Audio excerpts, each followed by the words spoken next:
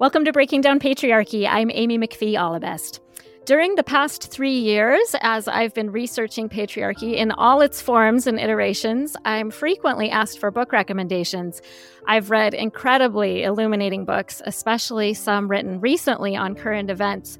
But in terms of an overarching history of patriarchy, while I do still highly recommend Gerda Lerner's The Creation of Patriarchy, that book is almost 30 years old, and feminist theory and history can be written in such a formal and dense academic style that it's not really a book I would recommend taking to the beach or giving to your mom or husband and saying, read this, and then you'll understand everything. So I've been waiting for a book to come along.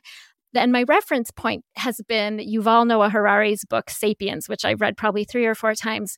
It's incisive, it's brilliant, it's thoroughly researched, but it's also a book that's written really, really clearly and in such an engaging style that you could give it to anyone and they would have an understanding of how humans have evolved.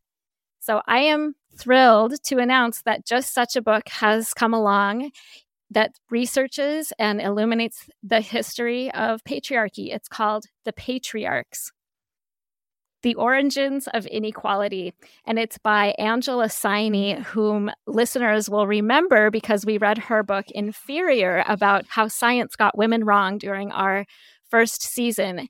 And I'm thrilled to welcome to the podcast Angela Saini. Thank you so much for being here, Angela. Thank you for having me. It's a pleasure. So I read your book this week, and as I said, it was just everything that I have wished existed. And I will be buying many, many copies and handing them out, and really recommend that listeners get a copy. You'll find that you're highlighting it and recommending it to others too. I'd love to introduce you professionally, Angela, and then I'll ask you to just kind of tell us a little bit more about yourself personally. Angela Saini is an award-winning British journalist and author based in New York. She presents radio and television programs, and her writing has appeared in National Geographic, New Scientist, and Wired. She was a Spring 2022 Logan Nonfiction Program Fellow and a 2022 Fellow of the Humboldt Residency Program in Berlin. Her latest book, The Patriarchs, The Origins of Inequality, was published by Fourth Estate and Beacon Press in the spring of 2023 and was named one of the Financial Times books to read for 2023. Her last 2 books, Superior, The Return of Race Science, and Inferior, How Science Got Women Wrong, have been translated into 14 languages and are on university reading lists across the world. Angela's 2-part television series for the BBC about the history and science of eugenics aired in 2019. As the founder and chair of the Challenging Pseudoscience group at the Royal Institution, Angela researches and campaigns around issues of misinformation and disinformation. She sits on a number of boards, including the Royal Society's Science Policy Expert Advisory Committee. So again, thanks for being here, Angela. And I'd love it if you could just tell us now a little bit about you personally, where you're from, your background, and kind of what has brought you to do the work that you do today. So I am British. You can probably tell by my accent. I was born and I'm brought up in London. My family heritage is in India. So my parents were immigrants from North India. And as an adult, I actually went back there to live and work. That was where my very first job was. So when I left university, I studied engineering at university.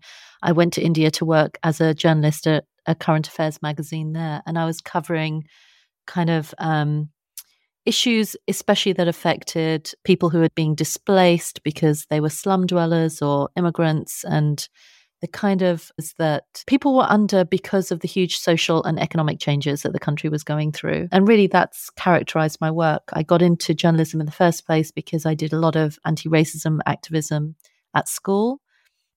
And so there's always been a social justice element to my work. And I wanted to bring the same thing to my science reporting, which is to look at how we think about human difference from the perspective of this establishment of power, which has a great amount of influence over how we think about ourselves, but is also quite biased sometimes because it is humans doing research. But not just that we can perhaps look at what is possible in terms of the future and social change if we understand the past better.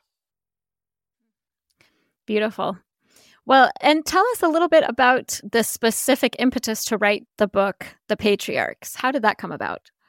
Well, I published this book in 2017 called Inferior: How Science Got Women Wrong, which looked at biases and misunderstandings about women because of the way that the Western scientific establishment was structured for so long. It excluded women from universities, from scientific academies, and it had these really deep-rooted myths about female inferiority, which did huge damage to the research around human difference for a very long time. But that story was being rewritten by new researchers, especially women researchers coming in since the 1960s, 1970s onwards.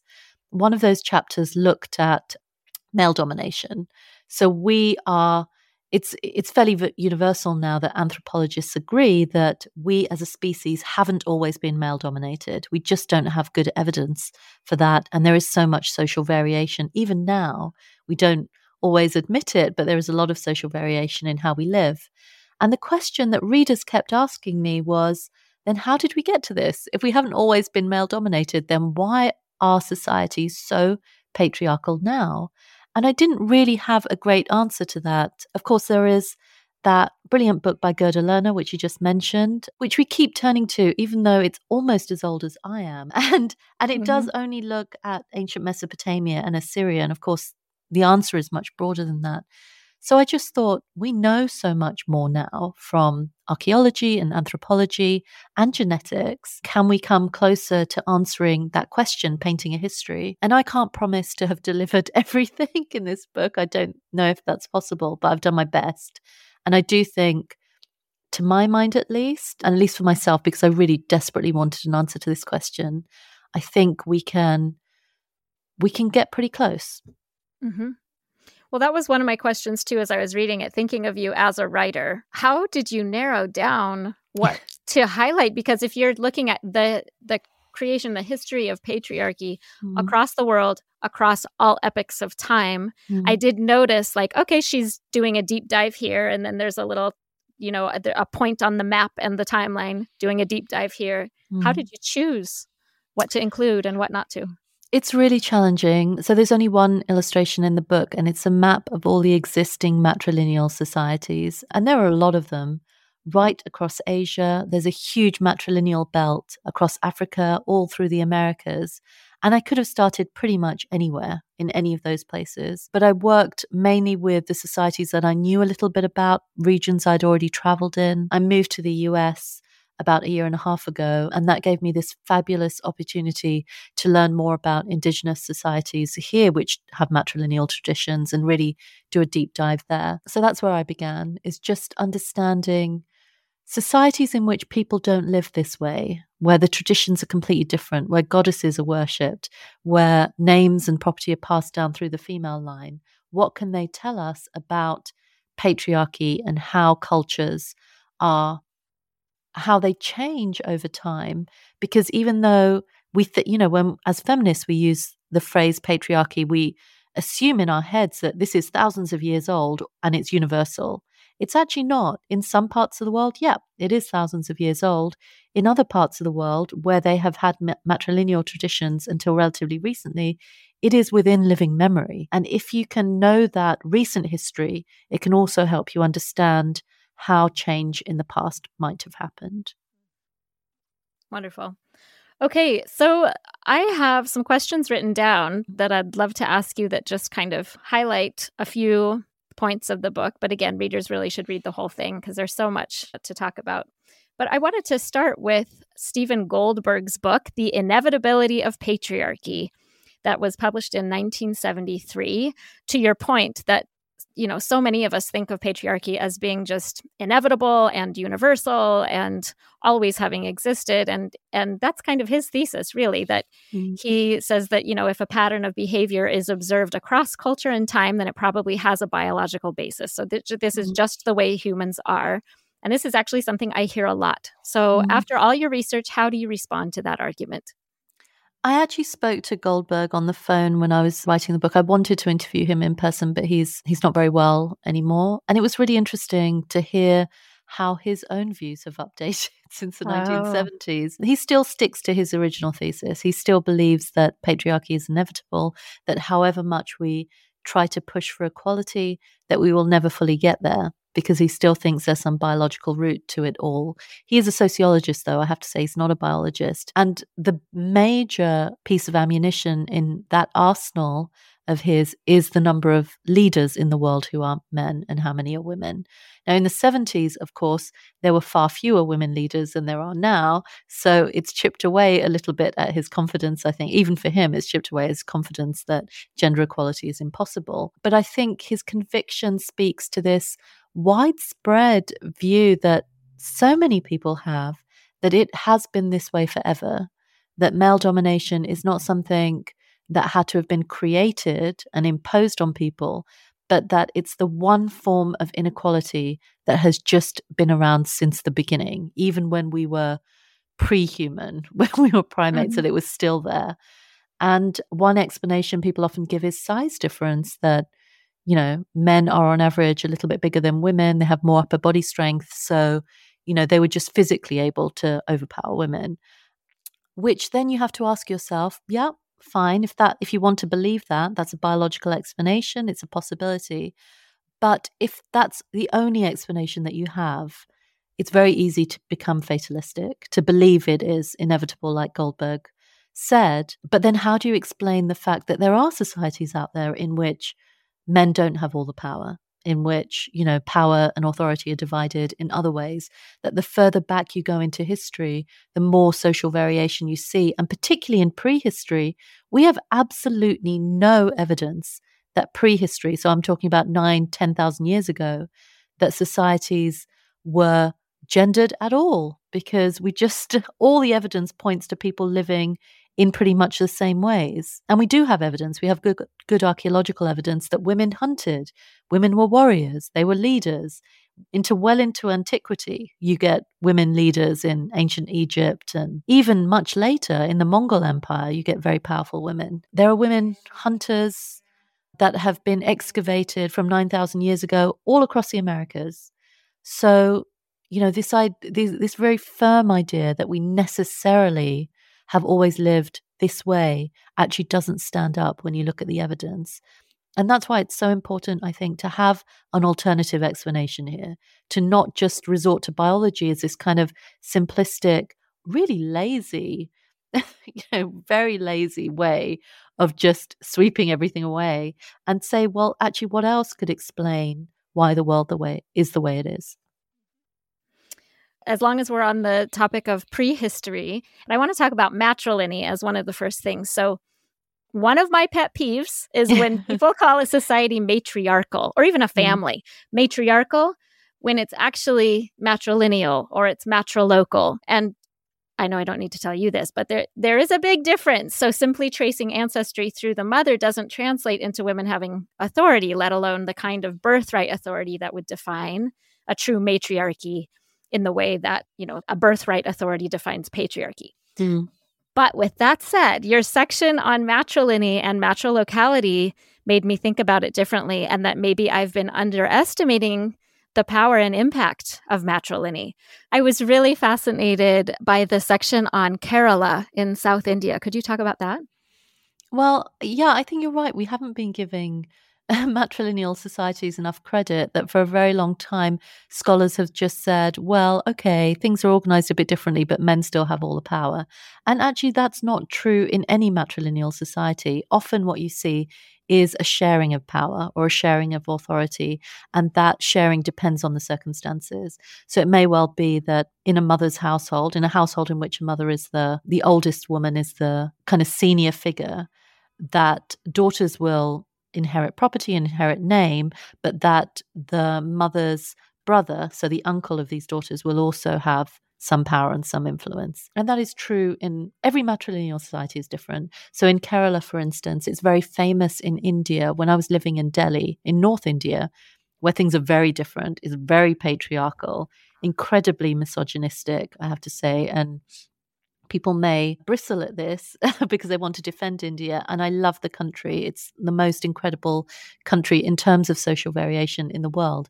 But Delhi is not an easy place to live as a woman. You know, you constantly feel on guard. You feel that you can't go out at night unless you have another man with you. But people always speak about Kerala in South India as this kind of utopia for women, which isn't really. It's not perfect, it's not ideal, and women face many of the same issues there as they do elsewhere.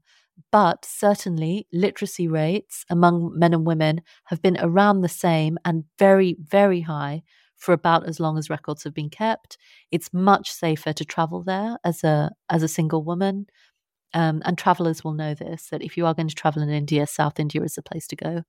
And women work, they're very visible. And a lot of that is because of these matrilineal traditions. So there was a community known as the Nairs, this very wealthy royal community, the Kingdom of Travancore, which existed for many hundreds of years, in which people would live in these big extended families with a woman at the head of the household known as Taravads. And so there'd be these huge houses, name and property would pass through the female line. Women had a lot of sexual agency. There were queens who had a lot of power in their own right.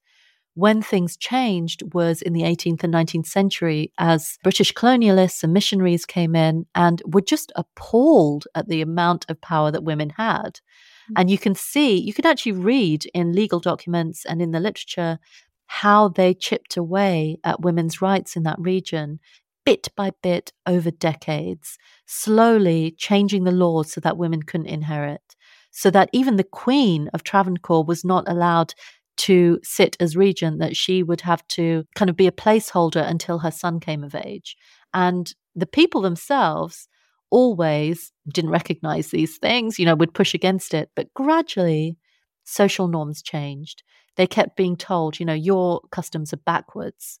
You can't have families in which the father is not at the head of the household. That's old fashioned. If you want to be modern, then you have to get with this. People started to travel. They saw patriarchal customs elsewhere and they thought, okay, maybe we should do this. So over the course of centuries, Kerala changed. It eventually abolished matrilineal altogether. So you couldn't live in that same way that you did before. You couldn't have the same marriage customs, which were always so favorable to women. They just didn't have them anymore. So in that story, we have living evidence within our own lifetimes of how a society came to be patriarchal. We can see it for ourselves. And it wasn't particularly violent. It was all through political, legal, and social changes. People even getting on board with things until, it was too late. And they only recognized what they'd lost when it was too late. It's relatively recently that people have started to try and reclaim matrilineal traditions in Kerala, including, so for example, in schools, in some schools in Kerala, they've introduced gender-neutral uniforms for kids. And everyone's been really excited about that. And the way the state has framed this is as a return to its matrilineal customs. This is part of our tradition, and now we are bringing it back, which is quite beautiful if you think about it. But what it also tells us is that tradition is what we make it. It's not this fixed thing that existed in the past and it's the same for everyone. It really depends on where you are in the world. Mm-hmm. As I've read your book and also some more books about India for this project too, it's really sunk in how when a heterosexual marriage happens and a young bride, and I say young because usually they are younger, right? But when a bride goes to live with the new husband's family, how profoundly disadvantaged she is to not be in her community, to not have her natal family there, to not have the friends and the adults that she grew up with there to kind of form a support for her. And so that was another thing that I really had underestimated, the power of those systems in where a woman goes as an adult and where she lives, whether it's her own home or someone else's home turf. Yeah, absolutely. I do think patriarchality is a necessary condition for patriarchy. I don't think you can have it otherwise, because what it does is it essentially makes women strangers in their own homes. It immediately alienates them, which is why you can see parallels now between some marriage customs and slavery, because that's what slavery was. It was taking captive someone, bringing them into your own home and dehumanizing them, taking their labor for free, treating them as though they're not the same as anybody else. So there is a definite borrowing of ideas about how to treat outsiders, the bride in your home, from customs around captive taking and slavery, which obviously predate all of this. And it can be devastating. In fact, today, the International Labour Organization recognizes forced marriage and child marriage as a form of modern day slavery. So my next question is another question that has to do with prehistory. And The Chalice and the Blade was the very first book that we studied on this podcast. And Rianne Eisler was informed by the research of James Millart and Maria Gimbutas. And you devote a whole chapter to the competing theories and ongoing debates about whether there really were dominator warriors who defeated the goddess-worshipping matrifocal partnership societies of old Europe. So this is a really interesting topic to me because I studied it a lot. I studied it in grad school, learned about it, and then we covered it on the podcast. And I was reading the book kind of gripping, kind of feeling tension as I was reading it, like, oh no, are these theories that I, was taught and really bought into and then shared with a lot of people, was this actually based on fact? And there's been a lot of back and forth about this theory that there were these, matrifocal and partnership, some might even say matriarchal societies in old Europe. And then there were waves of dominator cultures that came from other places in Europe. So could you take us through the latest scholarship on that and through that debate? Well, it's interesting because Maria Gimbutas, around the end of her life and after she died, really fell out of favor with archaeologists. People just ridiculed her. They felt that her view that Europe was matriarchal and then there was this devastating invasion of people from the East that turned it patriarchal just didn't stand up to scrutiny until genetic evidence came along. So in recent years, we've had this huge revolution happening in archaeology because geneticists are able to take DNA from very ancient specimens and tease it out and analyze it, which is very difficult technically, and they couldn't do that before. But it means that they can draw links between modern day people, they can track how people moved over time, relationships between people within settlements. And what this shows is that there was this large scale movement of people that happened, not at the same time that Gimbutas said it did, around a very different time, but it did happen. And it has led to this re-embrace of Gimbutas that these mainstream archaeologists and geneticists are now turning to her work and saying, well, what else did she get right then? If she got this right, if there really was this whole-scale movement of people from the Russian steppes who they believe had a very different culture from the societies, Neolithic societies that they were entering in Europe, then maybe she got more of it right. And the jury's out on that. I'm very suspicious of anyone who believes that big social change is precipitated by migration, because cultures change in lots of different ways, even without large-scale migration. You see that in India. I mean, Kerala went from being matrilineal to being much more patriarchal without any large-scale movement of people whatsoever, just through the drip feeding of certain ideas. And I think that's likely how things happened in history. But certainly, even small movements of people can seed new ideas, can change customs. And I think, it's valuable to have that as part of this story, to be able to track social change in that way. And at the very least, what Gimbutas did was bring women into that history, to say that prehistory is not just a study of what men did, it's also the study of what happened to all of us and how rights were taken away, how lives were destroyed, how cultures were changed. And we need to be able to understand those movements. So, I don't think she got everything right. I don't think anyone says that. But I think it's unfair that she was treated so badly when so many male archaeologists make very sweeping narratives around the world and don't get anything like the amount of ridicule that she did. Mm-hmm. Okay, one other section that I thought was so fascinating in terms of kind of recent DNA research also was the section on Genghis Khan. Can you talk about that a little bit? So again, unlike Gerda Lerner all those years ago, we have access to evidence now that she just didn't have access to. And what we can see is, like I said, in prehistory, we do not have very good data that suggests that people were necessarily living very gendered lives. If you go to Çatalhöyük in southern Anatolia, 9,000 years old, one of the earliest settlements that we have data from, and men and women lived pretty much the same lives. There was no real difference in how they lived. And there were loads of female figurines. So women weren't invisible either. But later things did change. And what you see from between around 7,000 to 5,000 years ago is that in Europe, parts of Asia and Africa, there is a contraction in the diversity of male Y chromosomes. So this is a genetic chromosome passed from father to son over generations. You can track it not in the past, but even into the present to see, who survives from this day, who had ancestors then. And you don't see the same on the female line. So it's not that women at that time, there were fewer women having fewer children, but you do see fewer men having more children than most other men. And this is a huge puzzle. We don't really know how to explain that. This is pre-writing, so we don't have written records. One explanation that's been put forward is that there were these big wars and lots of men were dying out, so there were only a few men left to have all the children, but they must have been having children with a lot of women because the number of women in the record doesn't die out. So that's one. And another explanation is that there was just more social inequality between men, that a smaller number of men were just very, very powerful and had a lot more wives and concubines or whatever than most other men. And most other men were just not having as many children. And this is something we can recognize from later history because we do see these patriarchal, powerful figures later, much later, thousands of years later, who lived that way. And one of them is Genghis Khan.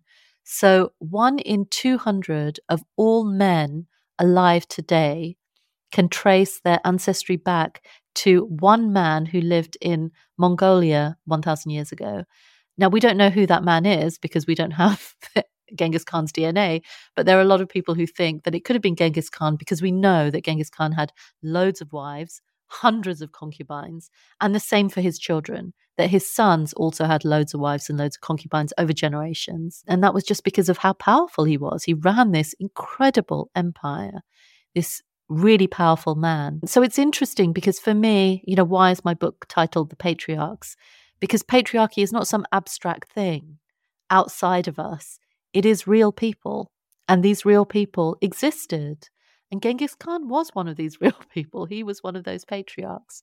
The Mongol Empire was not as skewed against women as some later societies. Women had a lot of agency. They worked, they rode horses. They were famous for being ridiculously strong. In one account, and I don't know if this is apocryphal, it probably is, they would give birth standing up and then just continue with their work straight afterwards, which just sounds unbelievable to me. But, this is the legend around the Mongol woman, that she was doing everything that men were doing. And that's absolutely true that they were. But this was still a patriarchal society in which sons were prized, in which men had a lot of power. And certainly we can see there that kind of rise of the patriarch. Another one that I'd love you to talk about that was new to me were the Greeks compared to the Spartans. I guess I had been familiar with the stereotype and kind of like the broad brushstrokes, but some of those details were just fascinating. Could you talk about that for a minute? Well, we often look to antiquity as a kind of model how things would have been for everyone in the past.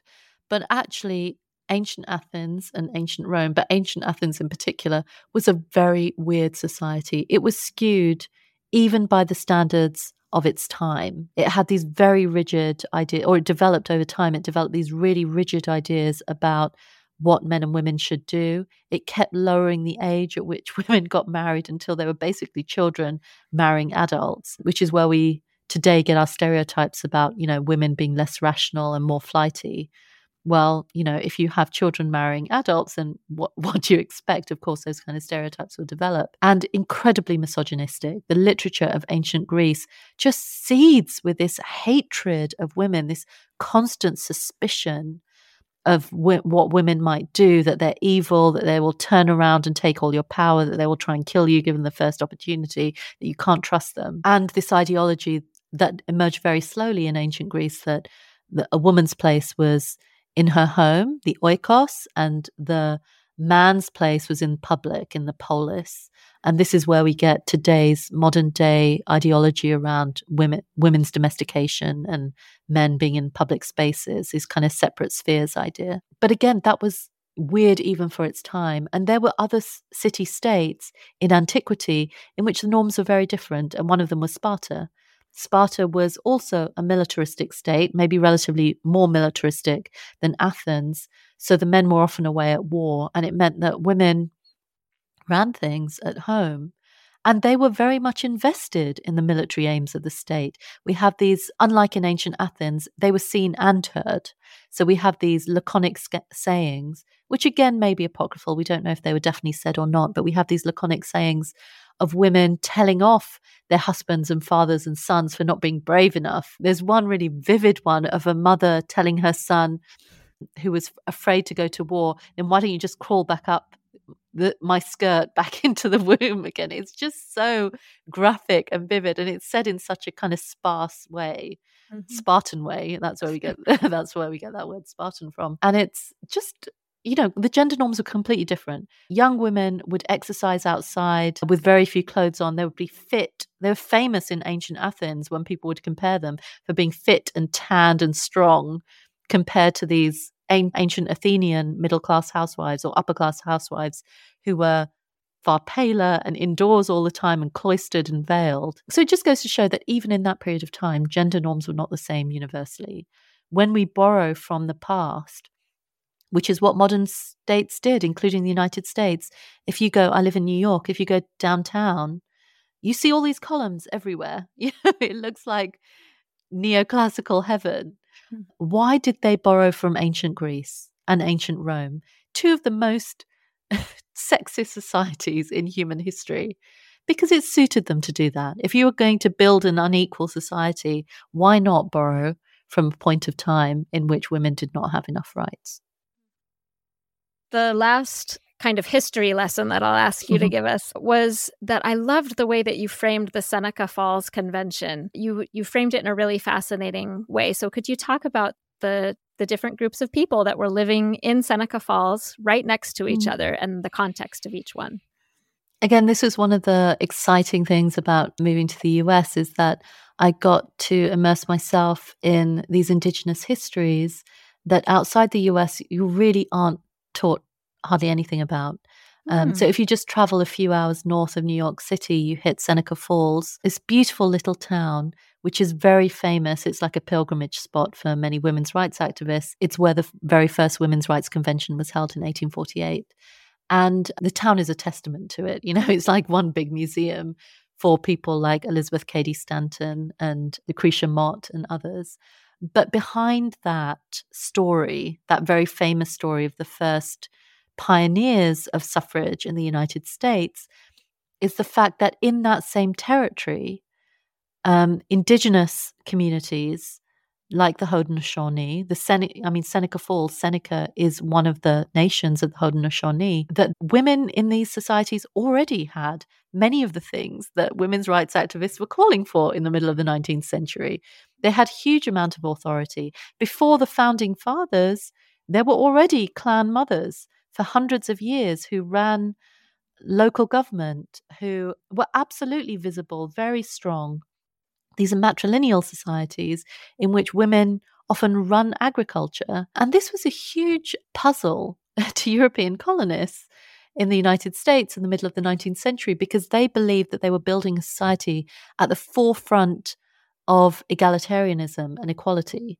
And so they couldn't understand why it was that there were already societies living in the Americas that had pretty much everything that they wanted. And the way they squared that was to say, and this was quite a racist way to square it, but to basically say that they were primitive, that matriarchy was a remnant of the past, and that their society belonged to the future. And in the future, men figured out, they wised up and realized that they should take power. And that's why in their societies, men were in charge.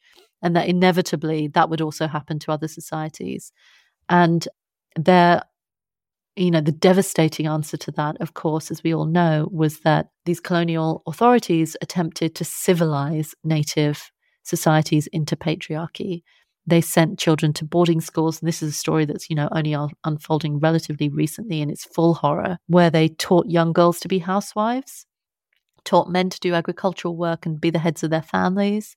They forced mothers to name their children after the fathers of their children, which they hadn't done before. They pushed women into the home and men into agriculture. They would only trade with the men, where before women had been in charge of trades. And it really, in such a horrific way, ripped apart these matrilineal traditions, which thankfully have been retained to some degree.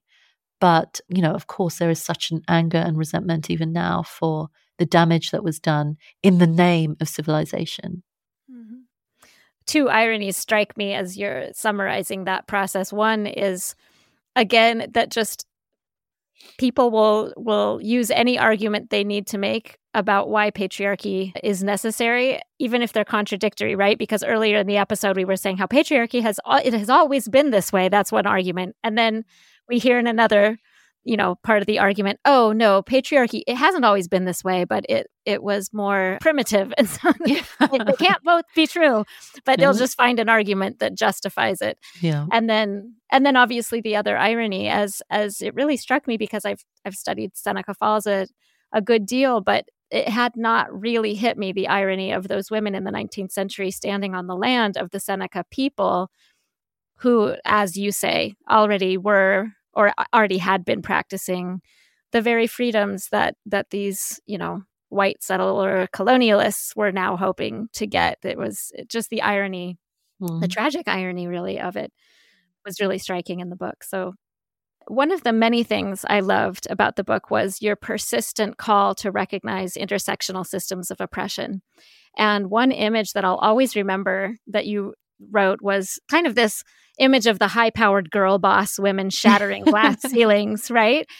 But though you use this metaphor of the glass ceiling and say that these women are oblivious to the other women who have to sweep up that shattered glass, beneath them, that just completely oblivious. So could you talk about that a little bit? Well, that metaphor comes from other socialist literature around feminism. There's always been a tension in socialist feminism around class and gender rights. In fact, listeners may not know this, but International Women's Day, which has just passed, was founded at a socialist women's conference in the early 20th century.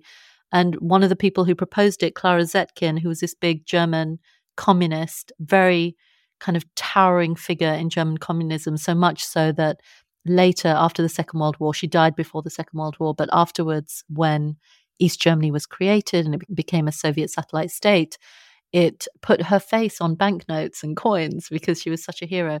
But anyway, she explicitly said she was not a feminist because bourgeois feminism, in her words, just didn't understand the needs of working class women and actually was exploiting, these middle class women were exploiting working class women. And we haven't really reconciled all of that. Often in feminist discussions, we talk about this kind of global sisterhood, this unity that exists between every single one of us, when in reality, there is no one form of patriarchy. As I mentioned, there are different patriarchies all over the world, which have been spread not just at the hands of men, but at the hands of women as well, that have, undercut people's rights in lots of different ways. When Native American communities in this country were fighting against Christian missionaries and settler colonialists trying to change their norms, it wasn't just women pushing back, it was also Native men pushing back. So this is, and it was white women trying to impose these customs on Native women. So it's much more complicated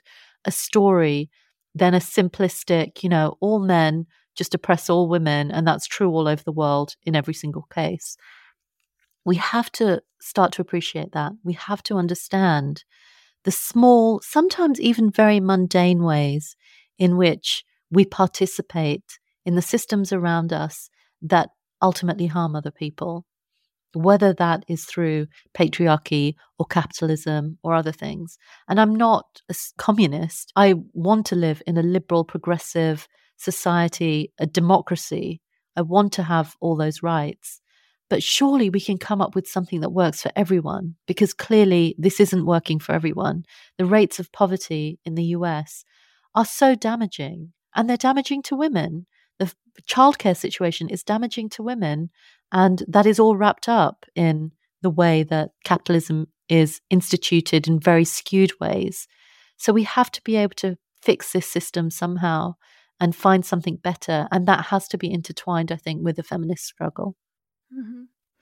Well, that leads me to the last thing that I wanted to highlight today. And I'm wondering if you could read a passage from the afterword that speaks to this. And I think this is just a beautiful way to end the episode. It's the part that begins, when we fight for equality, we don't just fight for ourselves. Mm-hmm. I think this was really important to me because it's very easy to feel divisive and angry about the injustices that women face, and I feel them as acutely as anybody else. And while the politics of rage and anger, I think, can get us quite far in all of this, I don't think they can get us all the way, because the answer can't be to just stay divided forever. We have to find a way to kind of live together. So I write in the afterword, when we fight for equality, we don't just fight for ourselves, we fight for others. While researching this book, I've met and read the work of people who have laid down their lives and careers for the idea of human dignity and freedom. As much as we can't bear to be treated unfairly, most of us can't bear for others to be treated unfairly either, including strangers we've never met. We share in their pain. We want to help. And the point I was trying to make there is that we have to rediscover that sense of love.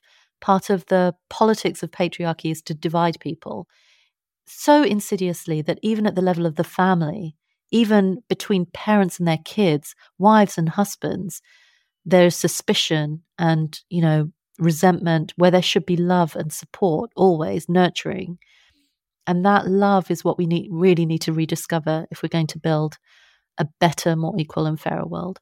Thank you so much for sharing that, Angela. I spoke earlier about how much I appreciated your book for its thorough research and the clear, incisive writing and the readability and how interesting it was. And all of that is true. One thing I forgot to mention that is really standing out to me right now is the optimism of the book. You do talk about the history of patriarchy. You don't shy away from hard topics, but I really had a sense of giving the benefit of the doubt to people, of this being a shared human project and about our ability to move forward together in love, honestly. And I really appreciated that approach as well. And I think that's something that readers will really appreciate too, that they can give this book to people of all genders, and that it's not something that I think a man would read and feel attacked, like men are the bad guys. You constantly emphasize complexity. You constantly emphasize, everybody most people, I guess, doing their best and figuring out these systems and just learning as we go as humans together. And I really, really appreciated that approach as well. I want to end again by encouraging listeners to get your hands on a copy of Angela Saini's book, The Patriarchs, The Origins of Inequality. And again, just want to thank you so much for being with us today, Angela. Thank you so much for having me. It means a lot to me that you enjoyed the book so much.